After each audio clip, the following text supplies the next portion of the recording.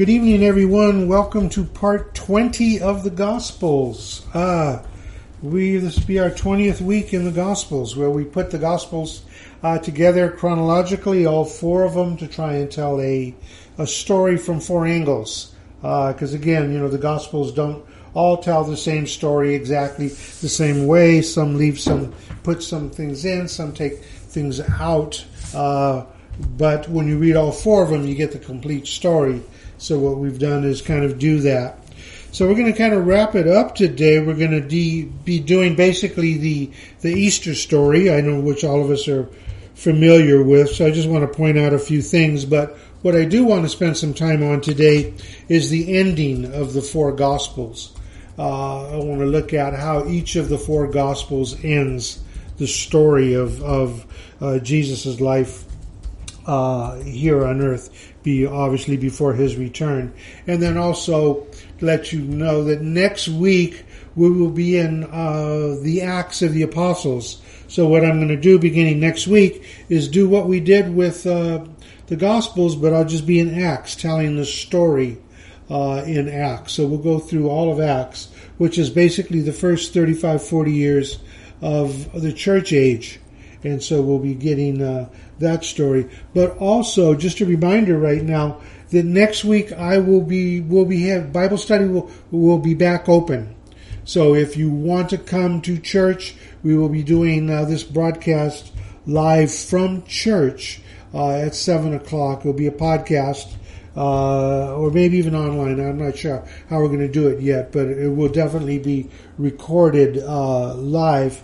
And so, but this sanctuary will be open. You can come into the Bible study room. So we will be having social distancing, of course, but we will be going back live.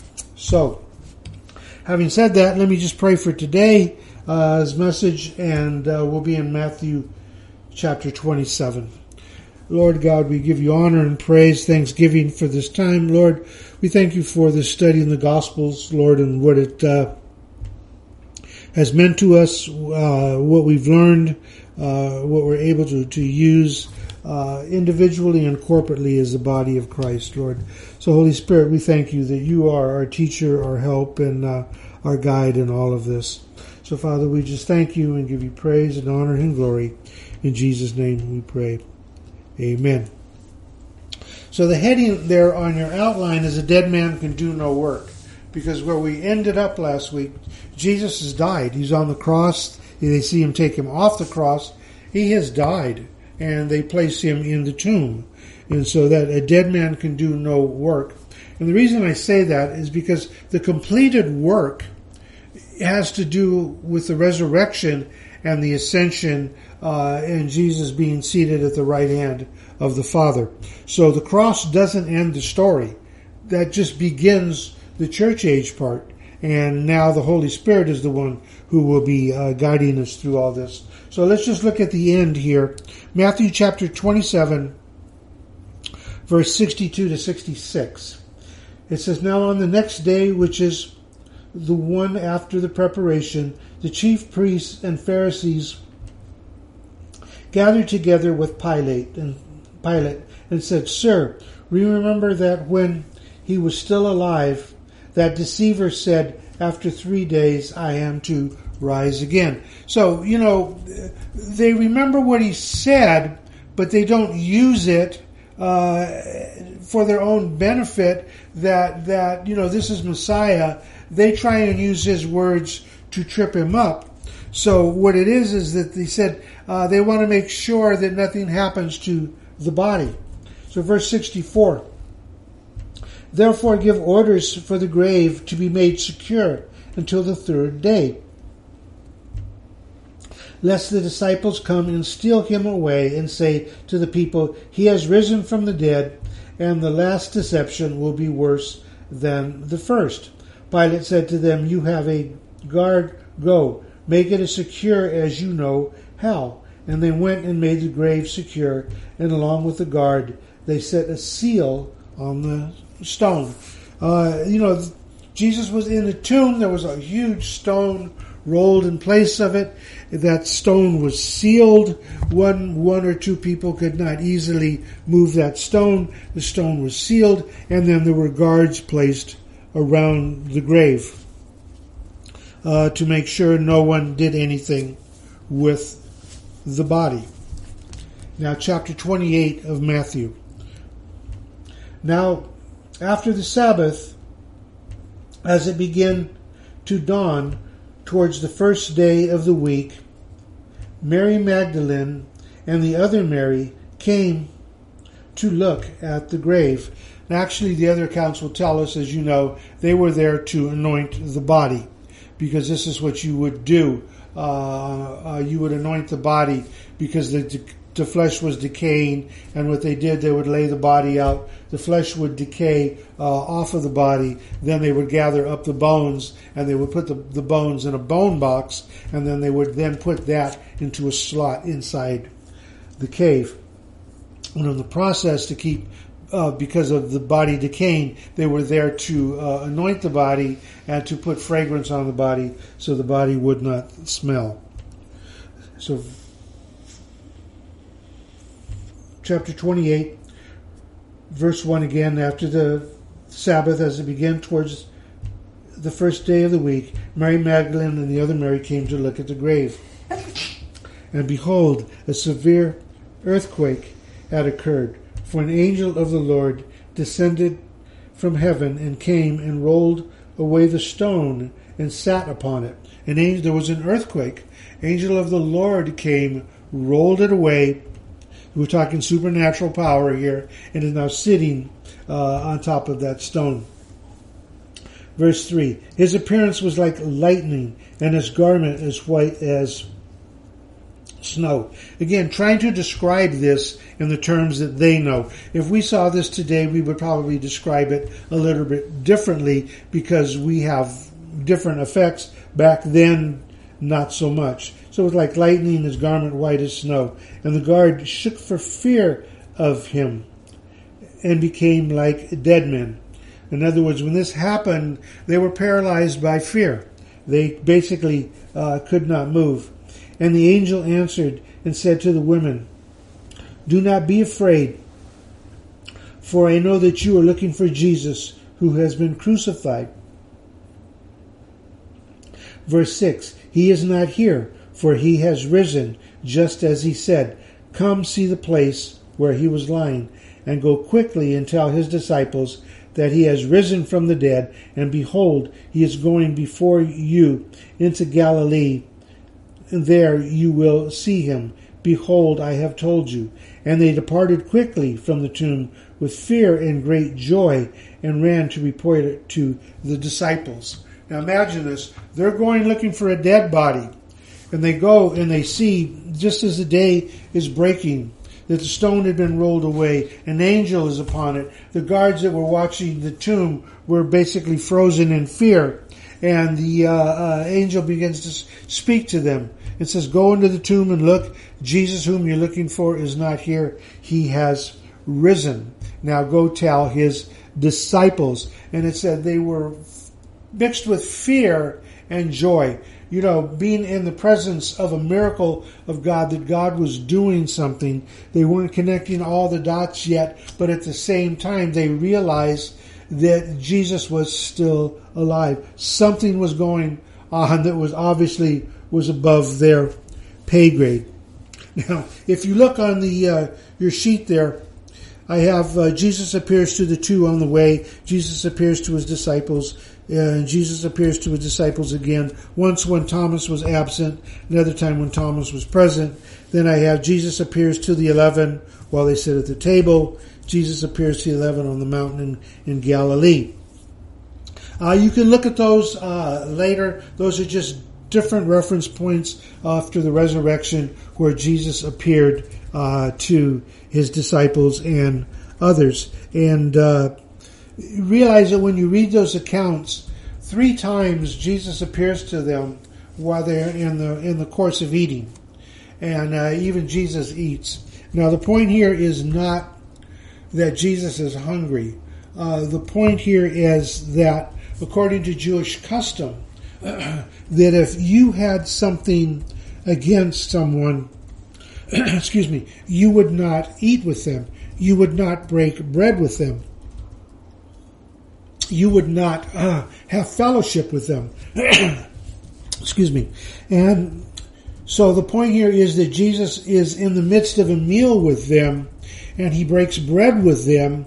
It's a sign to them that he is saying, I am not holding anything against you. Even though when I was on the cross, you all departed. Even though when I came off the cross, you felt that I was dead, that all was lost.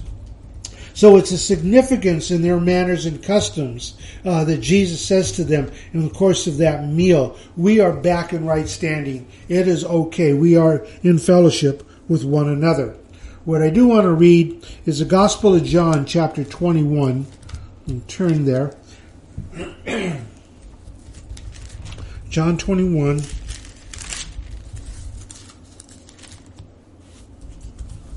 Verse 1 to 14. So the Gospel of John, chapter 21, beginning in verse 1. It says, after these things, Jesus manifested himself again to the disciples at the Sea of Tiberias, and he manifested himself in this way. They were together, Simon Peter and Thomas called Didymus, Nathanael of Cana in Galilee, the sons of Zebedee, and two others of his disciples. Simon Peter said to them, I am going fishing. And they said to him, we will also come with you. They went out and got into the boat, and that night they caught nothing. But when the day was now breaking, Jesus stood on the beach. Yet the disciples did not know that it was Jesus. Therefore Jesus said to them, children, do you not have any fish, do you? They answered him, no. And he said to them, cast the net on the right-hand side of the boat, and you will find a catch. They cast, therefore, and then they were not able to haul it in because of the great number of fish. That disciple, therefore, whom Jesus loved, said to Peter, and later on in the gospel we find out that that disciple is John, the one who's writing this. So when it refers to in the Gospel of John, the disciple that Jesus loved, John is speaking of himself. So John said to Peter, it is the Lord.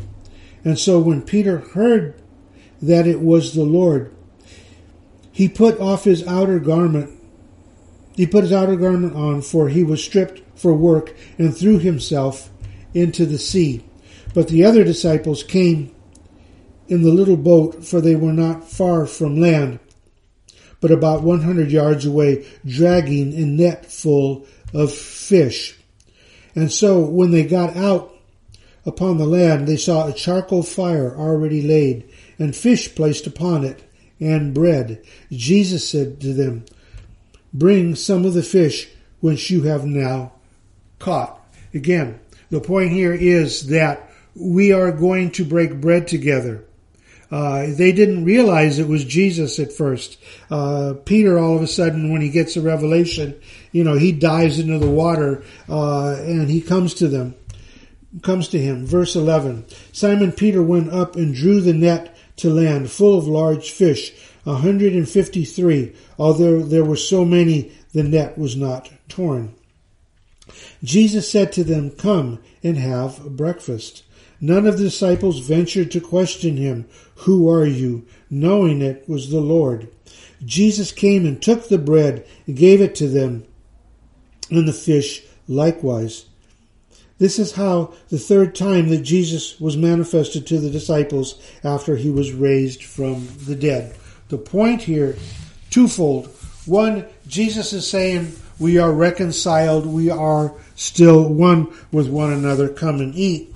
The other is, notice the position of the disciples. They were going back to their previous life. Remember, come, I will make you fishers of men. Peter was a fisherman. Others with him were fishermen. They were returning to their old way of life. Why? Because a dead man can do no work.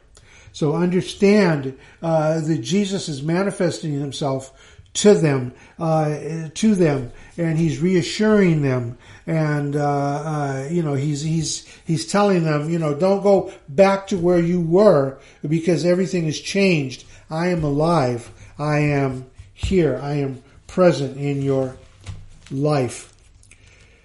Now I want to do the ending of the Gospels. We're going to start in Matthew, then we'll do Mark, Luke, and we'll finish in John, just to see how each of the writers of the Gospels closes out the Gospels, so that we get a good picture of where we are as we next week go and look at the Acts of the Apostles, because these words lead straight to the book of Acts. So Matthew chapter 28, verse 16 to 20. I think all of us know this passage very well. It's known as the Great Commission. Verse 16. But the 11 disciples proceeded to Galilee, to the mountain which Jesus had designated. And when they saw him, they worshipped him, but some were doubtful. In other words, were they doubtful of who Jesus was, or were they doubtful about what was going on? Because don't forget, he had manifested himself to them. They seen that he had been resurrected. Again, what did they want? They wanted a Messiah who was going to overthrow Rome. They wanted a Messiah who was going to restore their fortunes. That's what they kind of signed up for. That's what they wanted. But realize Jesus comes as the humble servant the first time. He returns as the conquering king. Verse 18. Jesus came up and spoke to them, saying, now remember, when someone's saying the last things to someone, it's vitally important. This is the take home. This is what I want you to know. You've been there, you've seen this, you've done that, all of these things, but this is what I want you to know.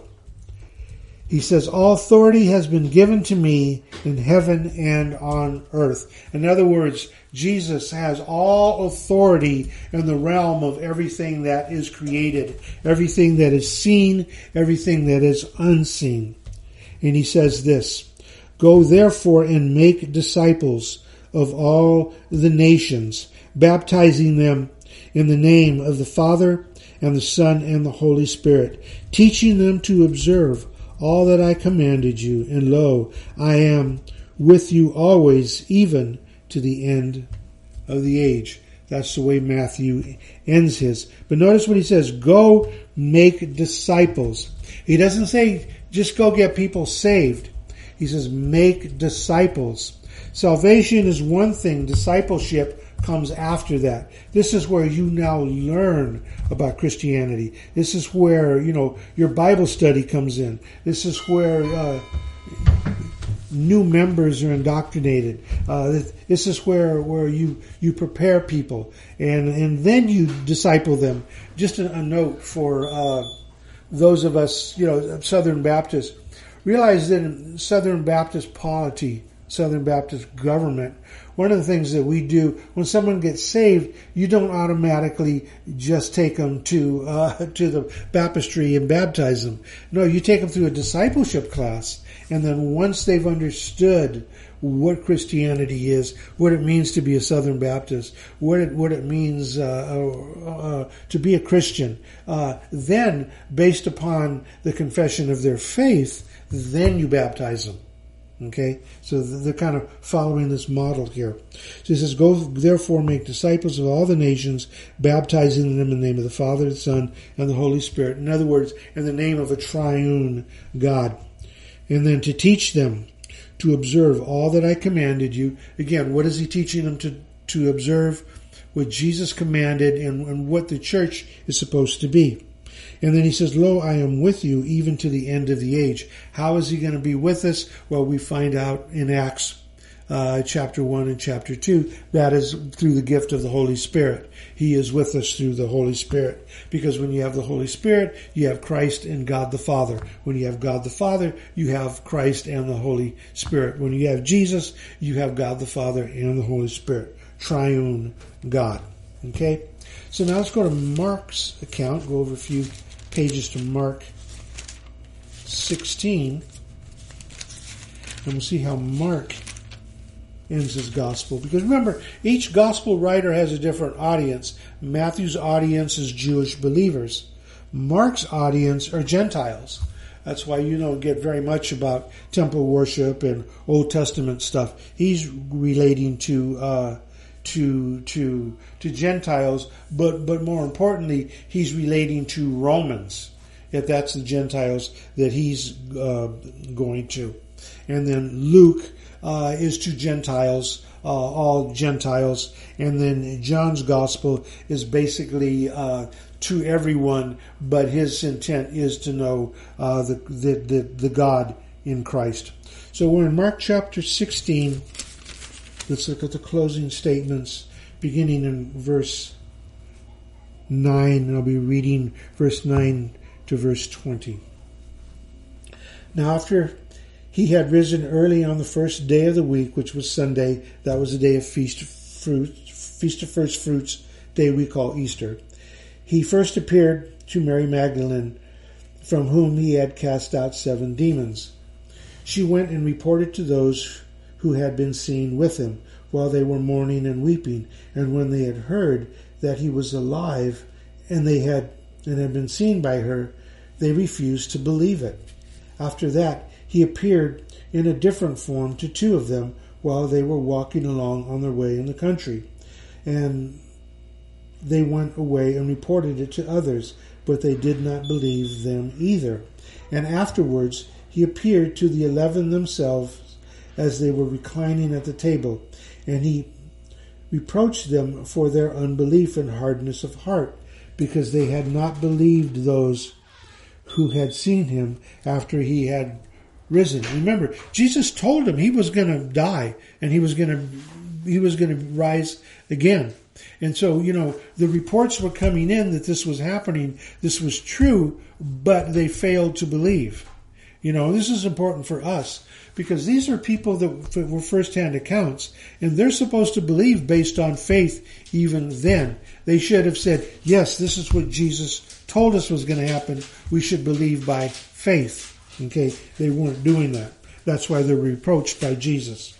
Verse 15, he said to them, go into all the world, preach the gospel to all creation. What are we called to do as a church?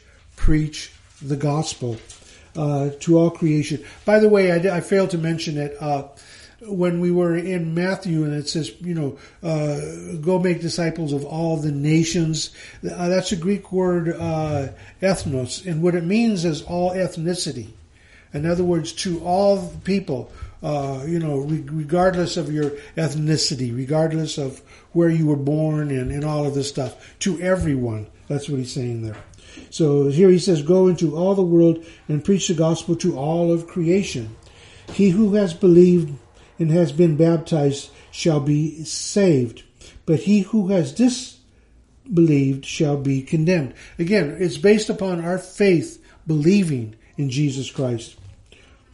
And these signs will accompany those who have believed in my name. They will cast out demons. They will speak with new tongues. They will pick up serpents, and they will drink any deadly poison, and it shall not hurt them. And they will lay hands on the sick, and they shall recover. A couple things here.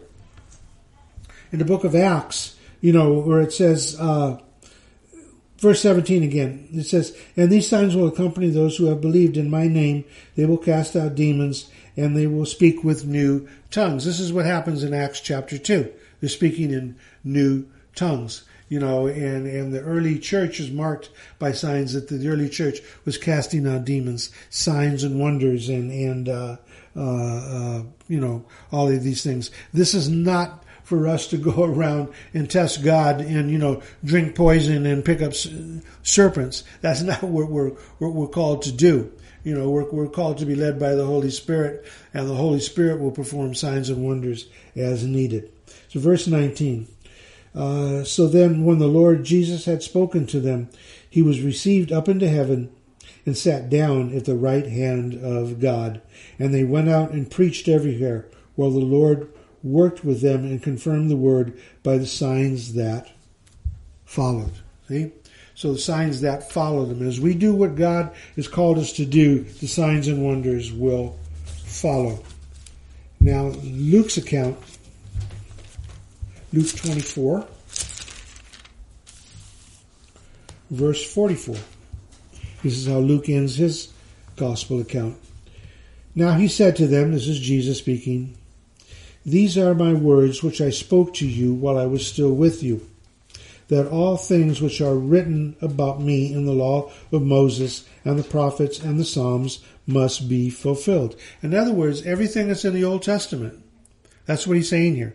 Everything that was written, because remember, what was the Bible Jesus preached out of? It was the Old Testament. The New Testament had not been written yet. The New Testament, the first book of the New Testament, wouldn't be written for at least another 35 years or so, 40 years.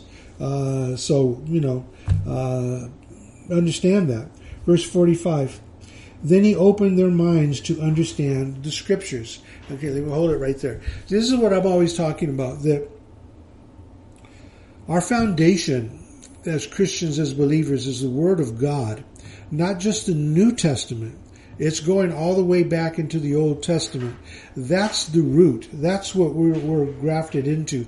That's part of the vine. That's part of who we are. So when we don't go into the Old Testament, then our foundation is going to be off. Because the New Testament is just the Old Testament brought through the cross. In other words, this is what it means now that Jesus has come. This is what the Scriptures mean as now because of the cross, because of the death, because of the resurrection of Jesus Christ. That's why verse 45, then he opened their minds to understand the Scriptures. And he said to them, "Thus it is written that the Christ should suffer and rise again from the dead on the third day." He's quoting Hosea chapter 6, verse 2 there. "And that repentance for forgiveness of sins," again, salvation, we must acknowledge our sin first, then repent. So he says, "And that repentance for forgiveness of sins should be proclaimed in his name to all the nations, beginning from Jerusalem. You are witnesses of these signs." The first church was in Jerusalem, and it spread out from there. Verse 49, "And behold, I am sending forth the promise of my Father upon you, but you are to stay in the city until you are clothed with power from on high." What he's talking about is what he talked about in John chapter 14, verse 26. He's talking about, it's better that he ascends, and then when he ascends, he will send the gift, the promise from the Father to the church. And this is the giving of the Holy Spirit to the church. And this is what we're going to be talking about next week. This is what establishes the church age. Verse 50. "And he led them out as far as Bethany. He lifted up his hands and blessed them. And it came about that while he was blessing them, he parted from them. And they returned to Jerusalem with great joy and were continually in the temple praising God." And this is where we find the church in the book of Acts in the temple celebrating the Feast of Pentecost. And by the way, Luke, the author of Luke, is also the author of Acts. So if you were to read right here, then you would go straight to Acts chapter 1, and you would pick up the story from there. So let's just close out our session seeing what John writes in the closing of his gospel account. So we'll be in John chapter 21. I'll be reading verse 15. "And so when they had finished breakfast," remember after the catch of fish, "Jesus said to Simon Peter, 'Simon, son of John, do you love me more than these?' And he said to him, 'Yes, Lord, you know that I love you.' He said to them, 'Tend to my lambs.' He said to them again a second time, 'Simon, son of John, do you love me?' He said to him, 'Yes, Lord, you know that I love you.' He said to him, 'Shepherd my sheep.' He said to them a third time, 'Simon, son of John, do you love me?' Peter was grieved because he said to him the third time, 'Do you love me?' And he said to him, Lord, you know all things. You know that I love you. Jesus said to him, tend my sheep.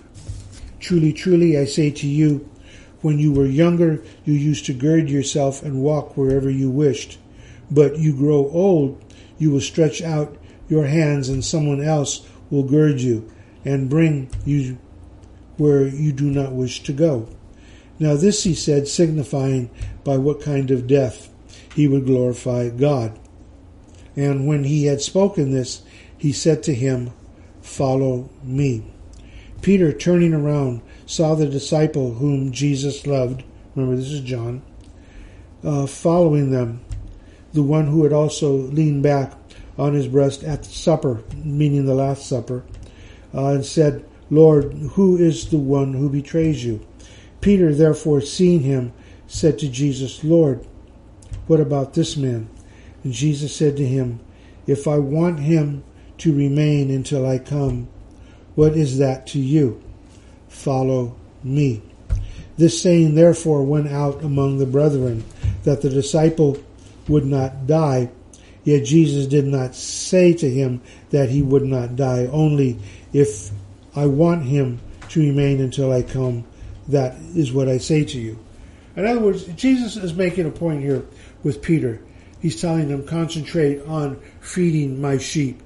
Feed those that are going to come. This is why Peter is the one who preaches the first sermon, the first two sermons to the church, and probably even more after that. In the beginning, he's the main influence on the body of Christ there. And he tells Peter, who starts questioning, well, what about John and this and that? And he says, don't worry about that. Just do what I have called you to do. And I think this is a reminder to the church. Let's not be looking to the left and the right and what is this doing and what is that doing. Fulfill the call that we have. And the call that we have is to preach the gospel. That's what we're supposed to do. Sometimes we worry about, well, what about this and what about that? Our call is to preach the gospel. In the next two verses, this is where John closes his gospel. This is the disciple who bears witness of these things, speaking of John, who wrote these things, and we know that his witness is true. And by the way, John, this is the same John that writes Revelation, the Revelation according to John, who he writes when he's well up in his 90s. He lives longer than any of the other disciples. He becomes a very old man. Living into your 90s in that day of age was very, very rare. You didn't have that because you didn't have modern medicine and disease was rampant. Verse 25. It says, and there are also many other things which Jesus did, which if they were written in detail, I suppose that even the world itself would not contain the books which were written. In other words, he says there were so many more things to say, so many other things that Jesus had done. And if we compiled everything, all together, what God has done, because sometimes we wonder, well, why isn't this in there? Why isn't that in there? What's in the Bible is the story that God wants us to know, the story that God tells us. And some things are bullet form, some things are a little bit more detail, but all things point to the cross. All things point to Jesus. All things point to repentance and salvation through Jesus Christ. As a confession of our faith. And so, realize there were so many more things. And so realize when you share the gospel, and sometimes people want to know about this and that, remind them, the Bible is not about the story of the world. The Bible is about the story of God, what God wants us to know. And the story is about salvation through Jesus Christ. And that Jesus Christ is going to return and he's going to judge the living and the dead.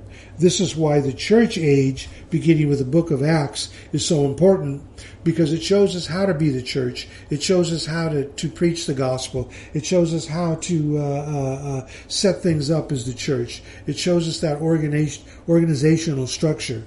It shows us how to be the church.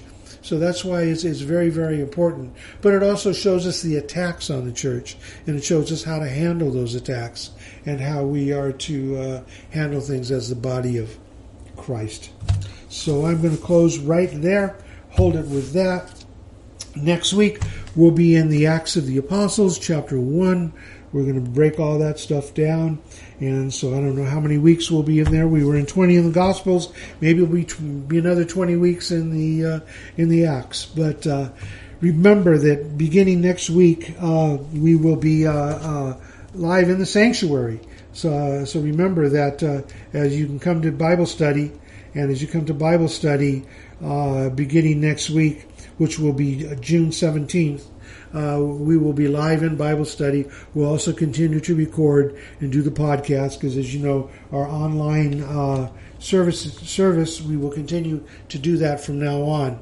So even if you're not live at church, you can still pick it up online. So again, thank you for being part of this podcast. Let someone know these podcasts are available.